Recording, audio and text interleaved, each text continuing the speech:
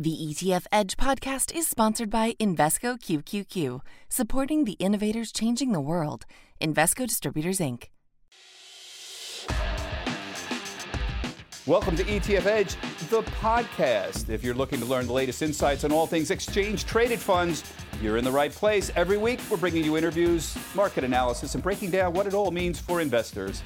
I'm your host, Bob Pisani, and today we're going to discuss the resounding impact of the Reddit short squeeze, dive into the world of online sports betting following Super Bowl 55, and get more on the crazy crypto ride with Bitcoin above $43,000. Here's my conversation with Dave Nadig, Director of Research at ETF Trends, Jeff Kilberg, founder and CEO of KKM Financial, and Will Hershey, the co-founder and the CEO of Roundhill Investments, who runs that sports ETF.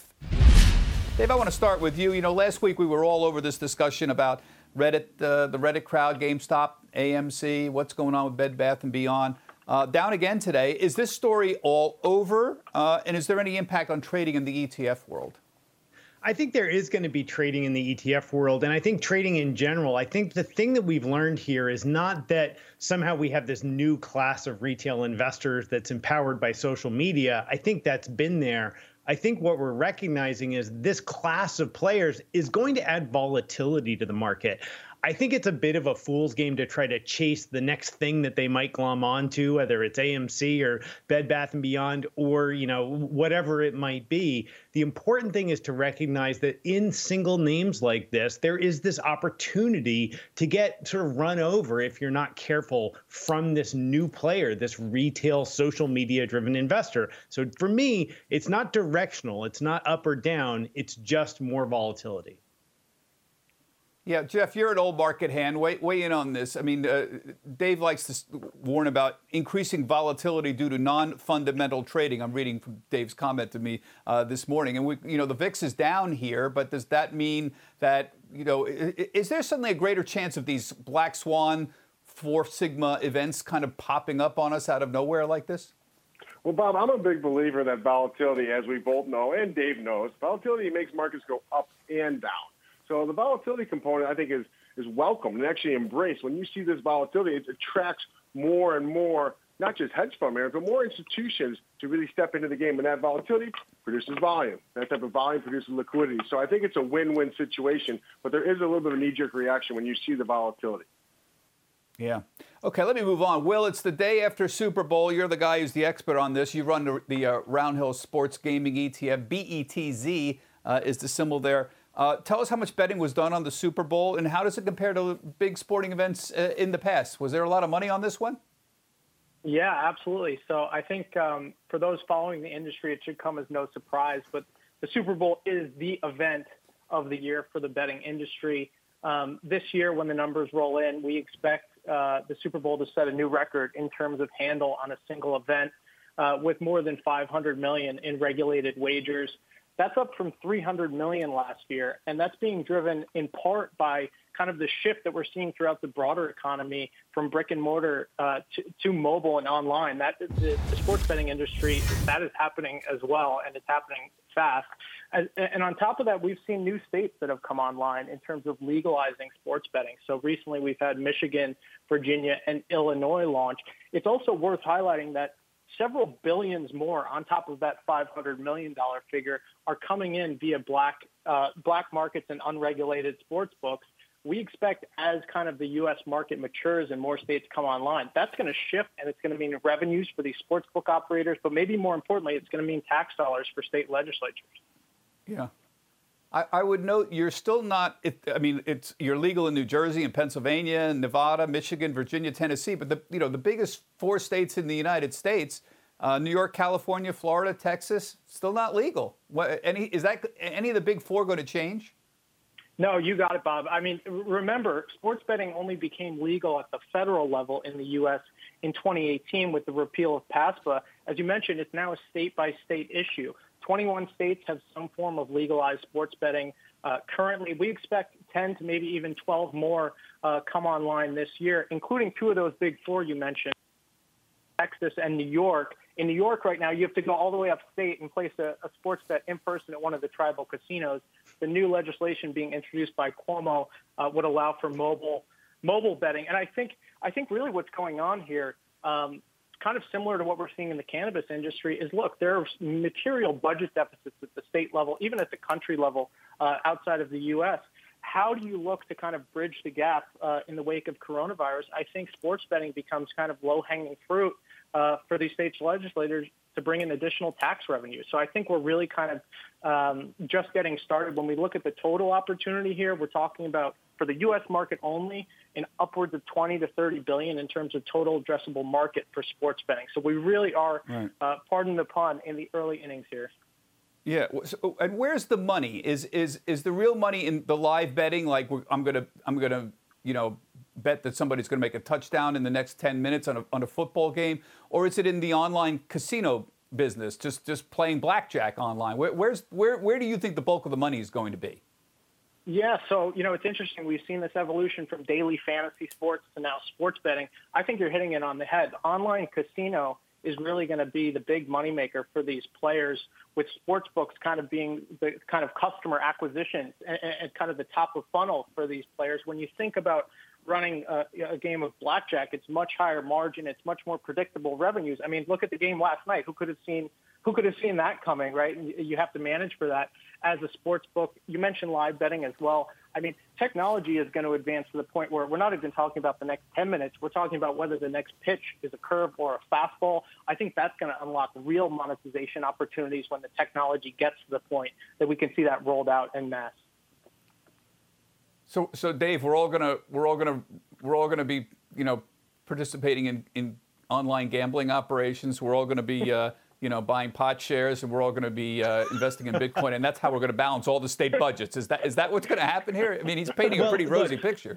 I think that there is actually a fair amount of truth to that. I mean, certainly legalization of cannabis, a big part of that has been this push for tax revenue at the state level and at the local level. And I think we're going to see the same thing, frankly, in anything that we have previously regulated out as a quote unquote sin activity like gambling. I think this is really inevitable. Certainly, in this COVID environment where we're all still fairly trapped, it makes a ton of sense for us to move some of these activities that historically have been sort of vacation activities to the home. I mean, I live in Massachusetts. We have a handful of casinos that have opened up here, but I think most of those folks would really just rather be able to do that at home as opposed to, say, driving to Springfield or to a reservation in order to be able to play a hand of blackjack. So I think it's a bit inevitable, and I think the tax story is real. Is it real, Jeff? I mean, I'm not asking you a policy question. I know you're in the trading business, but let me just ask you in terms of these ETFs.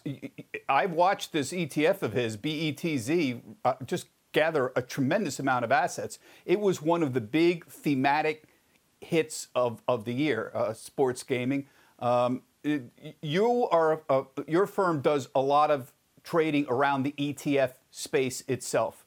How do you feel about sports gaming as a thematic idea, and just give us some thoughts on 2021 and what will be hot thematic themes, ideas? Well, Bob, no, it's a great question. In 2021, I get excited about themes. And let's just rewind to 2008, 2009, post-crisis. If you were just long the S&P 500 utilizing SPY, things were fine. But what changed in 2020? Obviously, we had a pandemic. So that pandemic has made a lot of not just financial advisors, not just investors, but the whole globe really rethink their exposure in these themes, specific gambling, betting, if it's pot, whatever the actual theme is. People are trying to be more thoughtful, not just on their themes, but also their sector exposure. So we run a lot of ETF model portfolios, actually powered by NASDAQ Dorsey, right? And we're always looking for sector tilting. We're always trying to drill down and produce alpha somewhere by being different.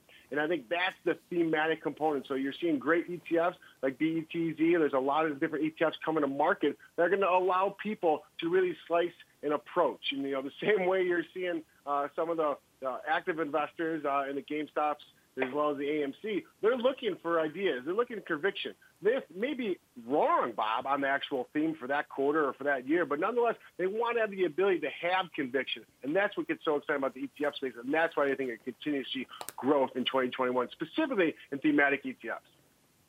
I really like thematic ETF concepts because it's easy for the investing public to understand. It's easy to understand. I want to own solar. 100%. I want to own, 100%. Environmental, social, governance. I want to, own whatever. People think thematically. I don't have to, when I say thematic, I don't even have to explain to people. I mean, people like to think in categories. It's a more specific way of looking at it than the old GIC structure or the S&P subsectors, but it's thematic, and it makes a lot of sense. It's one of the great things about the ETF business, that they can pick up on thematics very quickly and turn them into an ETF. How many times have we seen that? Speaking of thematics, Jeff, it's time to discuss the Bitcoin ETF, the ageless, endless Bitcoin ETF story. You're a partner in Valkyrie. Not to be cynical about it, but hey, I mean, how many years have Dave and I sitting here been debating the Bitcoin ETF? We're going into retirement debating the Bitcoin ETF at this point. So you've got one. You're with Valkyrie.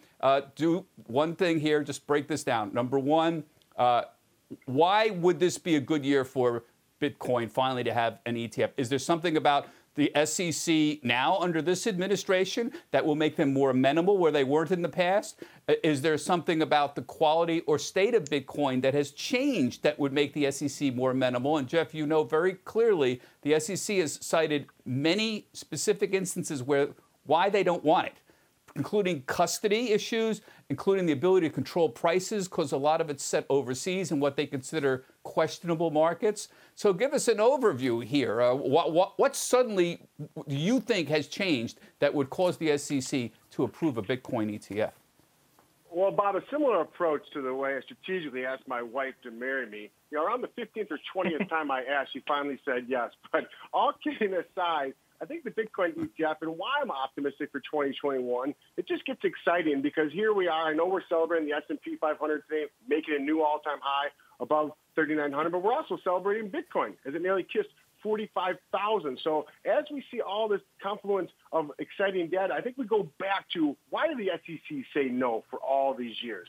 And yes, we did file Valkyrie Funds. It's a team of seasoned industry veterans led by our CEO, Leah Wall. But we have the ability and the confidence that we're seeing a change of guard at the SEC with Mr. Clayton leaving. But nonetheless, I think the maturity of the product, and that maturity of Bitcoin is actually being confirmed today with Ethereum futures being traded at the CME Group. So an additional crypto created in the futures market. But I go back to why is it going to happen in 2021, Bob? I think it's the fact that the SEC has been patiently watching, and they're really trying to make sure that trading and markets, that's the division of the SEC that has to get comfortable before any review of any filing, no matter how many filings of ETFs are out there. But once trading and markets get more comfortable with the actual concept of just Bitcoin and crypto in general, I think that makes sense. And the active and passive investors, they're trying to find a solution, a remedy to own Bitcoin. Trying not to forget their passcodes and their digital wallets. They're trying to find a more secure way of holding those cryptocurrencies. You take that and add on the fact that we're seeing a lot of companies like Tesla in the news today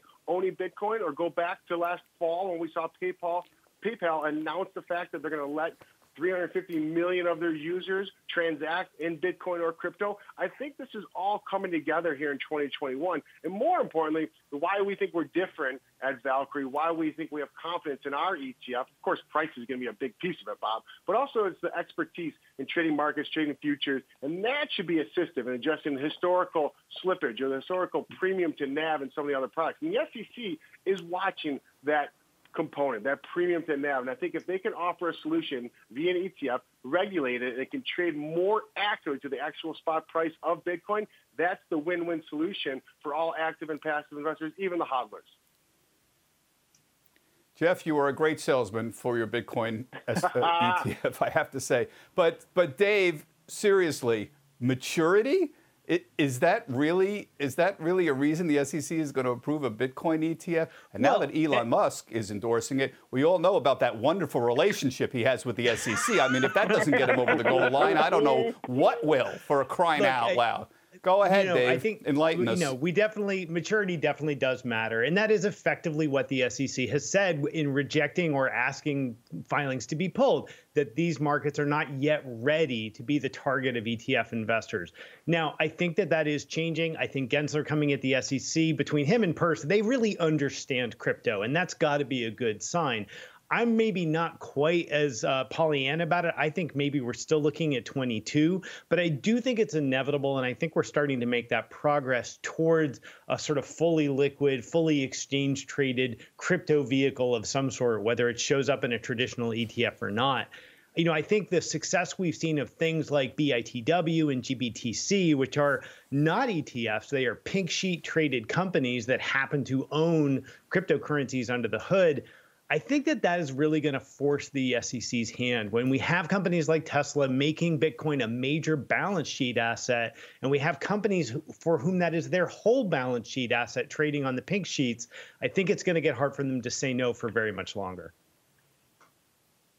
You really think so? I mean, I keep going back to the reasons they said no in the past. There was custody problems. They weren't sure of the security of custody, and the fact that the prices were still largely set overseas by markets they couldn't control. I think I'm trying to think like a lawyer. I'm not a lawyer, but how do you cure those defects? It seems like a tough one. I know the SEC. I was pretty close to the SEC the last administration.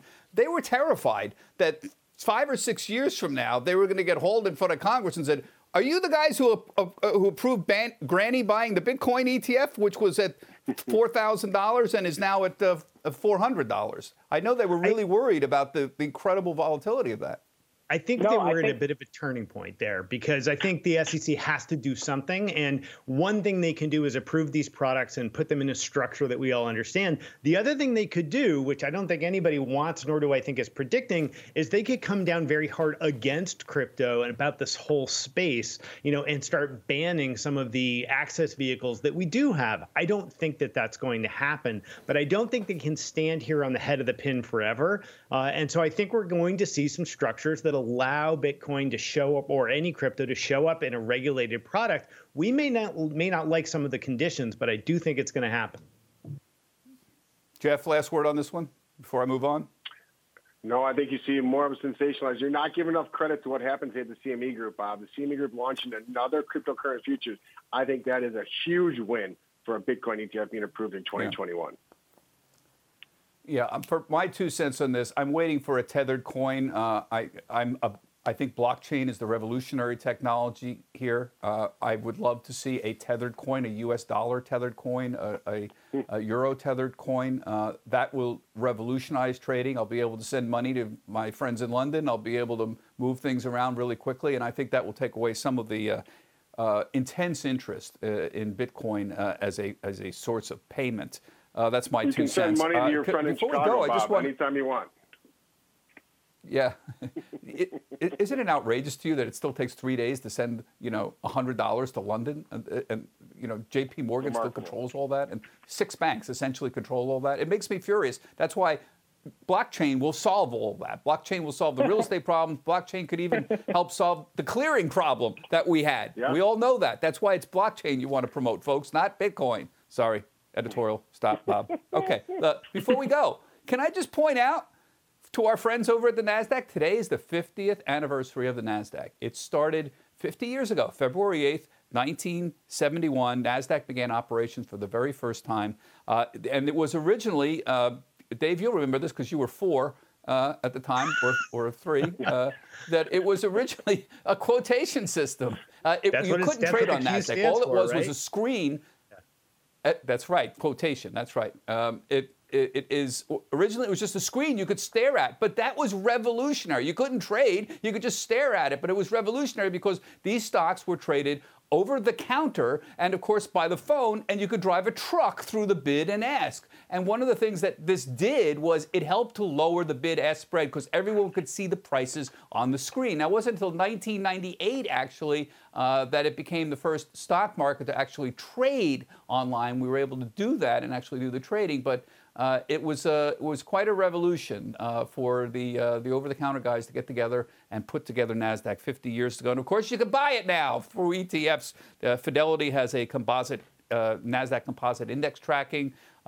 ONEQ is the symbol. And, of course, you know about the QQQs and the QQQ Juniors that were launched just last year. And, Dave, they're still out there, still trying to innovate and do all sorts of new things here. But this goes to show you, 50 years ago, this was considered a crazy idea. Like, who wants to look at stock prices on a computer? You call your broker if you want to make a trade. And now they're pushing the front end of innovation. Yeah, it's crazy.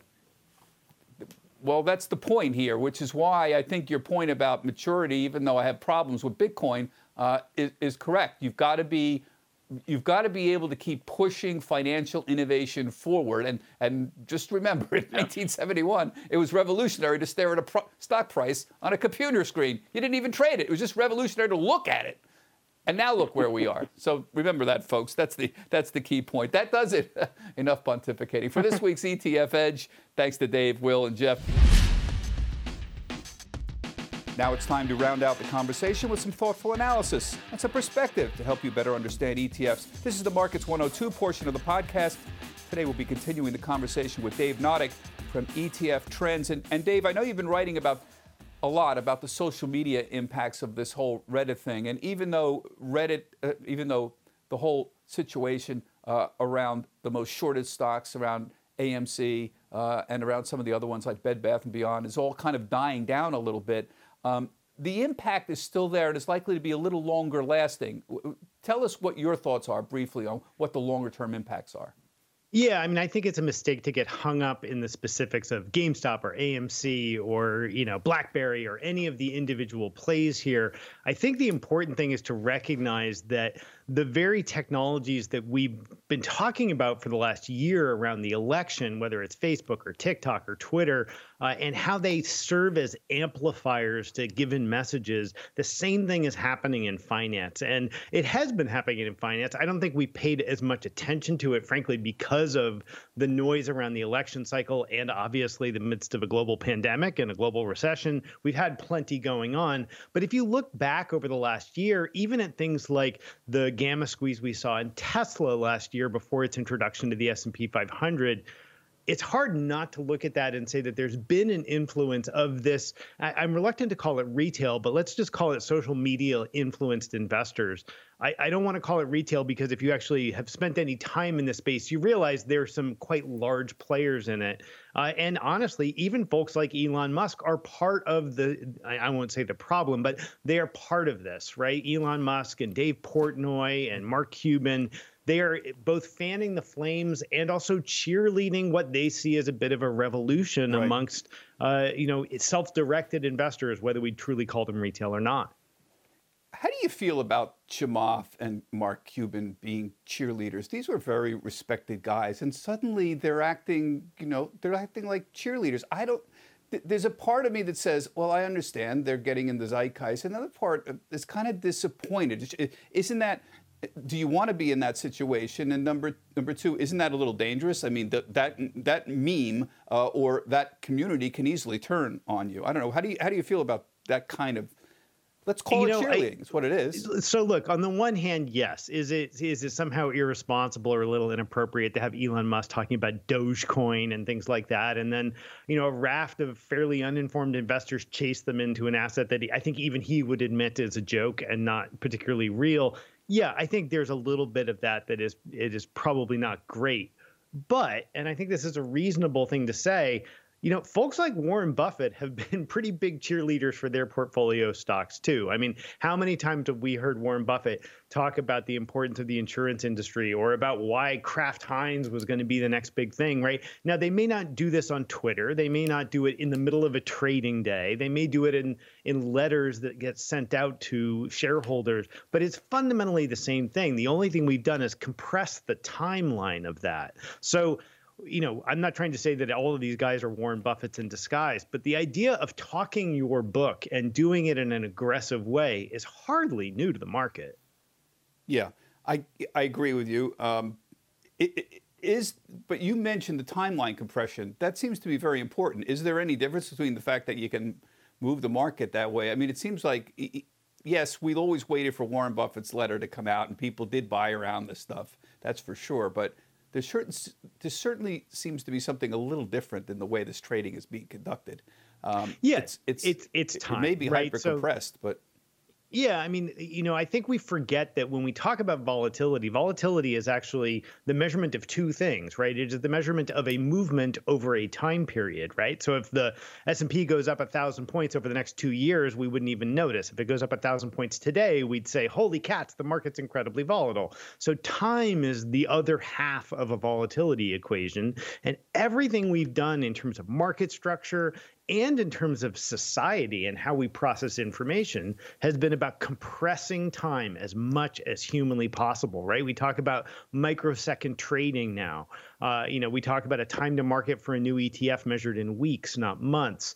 This is new, and that acceleration means that our ability to process information has to keep up, and frankly, it can't. And that's why we end up with things like memes driving investment theses, because it's one of the only ways to communicate fast enough. Yeah. Let me just move on and ask you about Robinhood. One of the remarkable things about this whole Robinhood episode is essentially it was a clearing problem that they had. Yes. They self-cleared.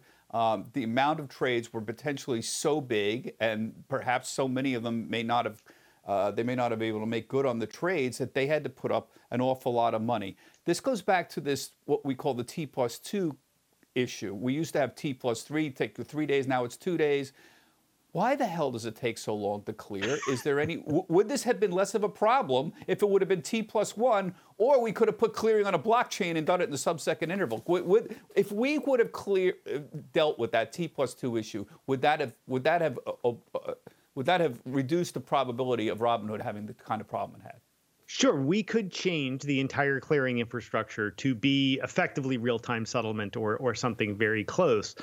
In order to do that, you have to effectively pre-fund all notional transactions in the country. And I think that's the piece that people miss here, right? The reason that Robinhood got caught out is because Dodd-Frank put in place a collateral requirement in the settlement process, which basically insulates the DTCC from the potential catastrophic impact of big market moves while trades are unsettled. So yeah, we can squish that window narrower and narrower, but what it means is trades have to be better and better funded from the beginning. So Robinhood wouldn't be able to provide the kind of margin call leverage that they have been putting, or the margin leverage that they have been putting into the system, because they simply would not have had that capital. So if we did in fact crush settlement windows down to something close to real time, we'd have to actually rebuild how markets work, because markets currently rely on this idea of an overnight matching of ledgers with an opportunity to correct deficiencies. And if we remove that entirely, it means every trade is completely funded and deliverable at the time it's made, which means all of that leverage has to come completely out of the system. Well, how about could we go to a T+1? We were T+3. We went to T+2 a little while ago. Could we go to T+1? Would overnight be sufficient? And it seemed to me like cutting the amount of time in half would significantly reduce the settlement risk. Well, it removes the settlement risk, but then part of the beauty of modern markets is that we have this central counterparty for most of where the real money is traded, right? We have the OCC to be the central counterparty for clearing options trades. We have DTCC and the National Securities Clearing Corporation to handle that process, and that's important because it means that when I buy stock, I don't have to worry about who I bought it from, because I know that the system itself is acting as the counterparty. To remove that from the equation is problematic. And yes, blockchain technology is one of the solutions there, right? You remove a clearing party because we can verify each other's half of the transaction using the system. I'm not suggesting we can't do that. I'm suggesting we have to completely destroy and replace the plumbing of how markets work. So just going from T2 to T1 would probably necessitate a lot of those changes, because this isn't about the ability of bits to move through a fiber optic pipe fast enough. That's not what we're solving for. We're solving for risk management. The reason T2 is safer than T1 is because it gives you an extra day to deal with a broken trade, to deal with a crazy volatile market at the close. I mean, imagine, if you will, a world where we had something like a flash crash, but we had zero time to fix anything because settlement happened at 4 p.m. I'm not sure anybody really wants that when you start working through it. There's trillions of dollars at stake here. Some level of prudence, I think, is appropriate. You know what I like about all this? It's a great teaching moment, because you get to teach people about the plumbing of the system, which never gets on the air. Nobody ever wants to hear me talk about settlement. Oh, yeah, it's like the 3 days out of my career. I'm relevant. Yeah, exactly. And I love clearing. I mean, if there's ever one business I would ever want to own, it's a clearing business, because clearing is terrific. No matter, I don't care what you do, but you pay me every time you do something. Every time you want to trade a stock, I get something for that. Yeah, it's a great business. Being a middleman and providing it's liquidity turns out to be a great business. Yeah. Hell yeah. Hell yeah. All right, Dave Nadig, always a pleasure getting your thoughts, and appreciate your help and your friendship as always. Dave Nadig from ETF Trends, everybody. Thank you for joining us. Have a healthy, happy, and safe trading week. Invesco QQQ believes new innovations create new opportunities. Here's to greater possibilities together. Learn more at Invesco.com/QQQ. Invesco Distributors, Inc.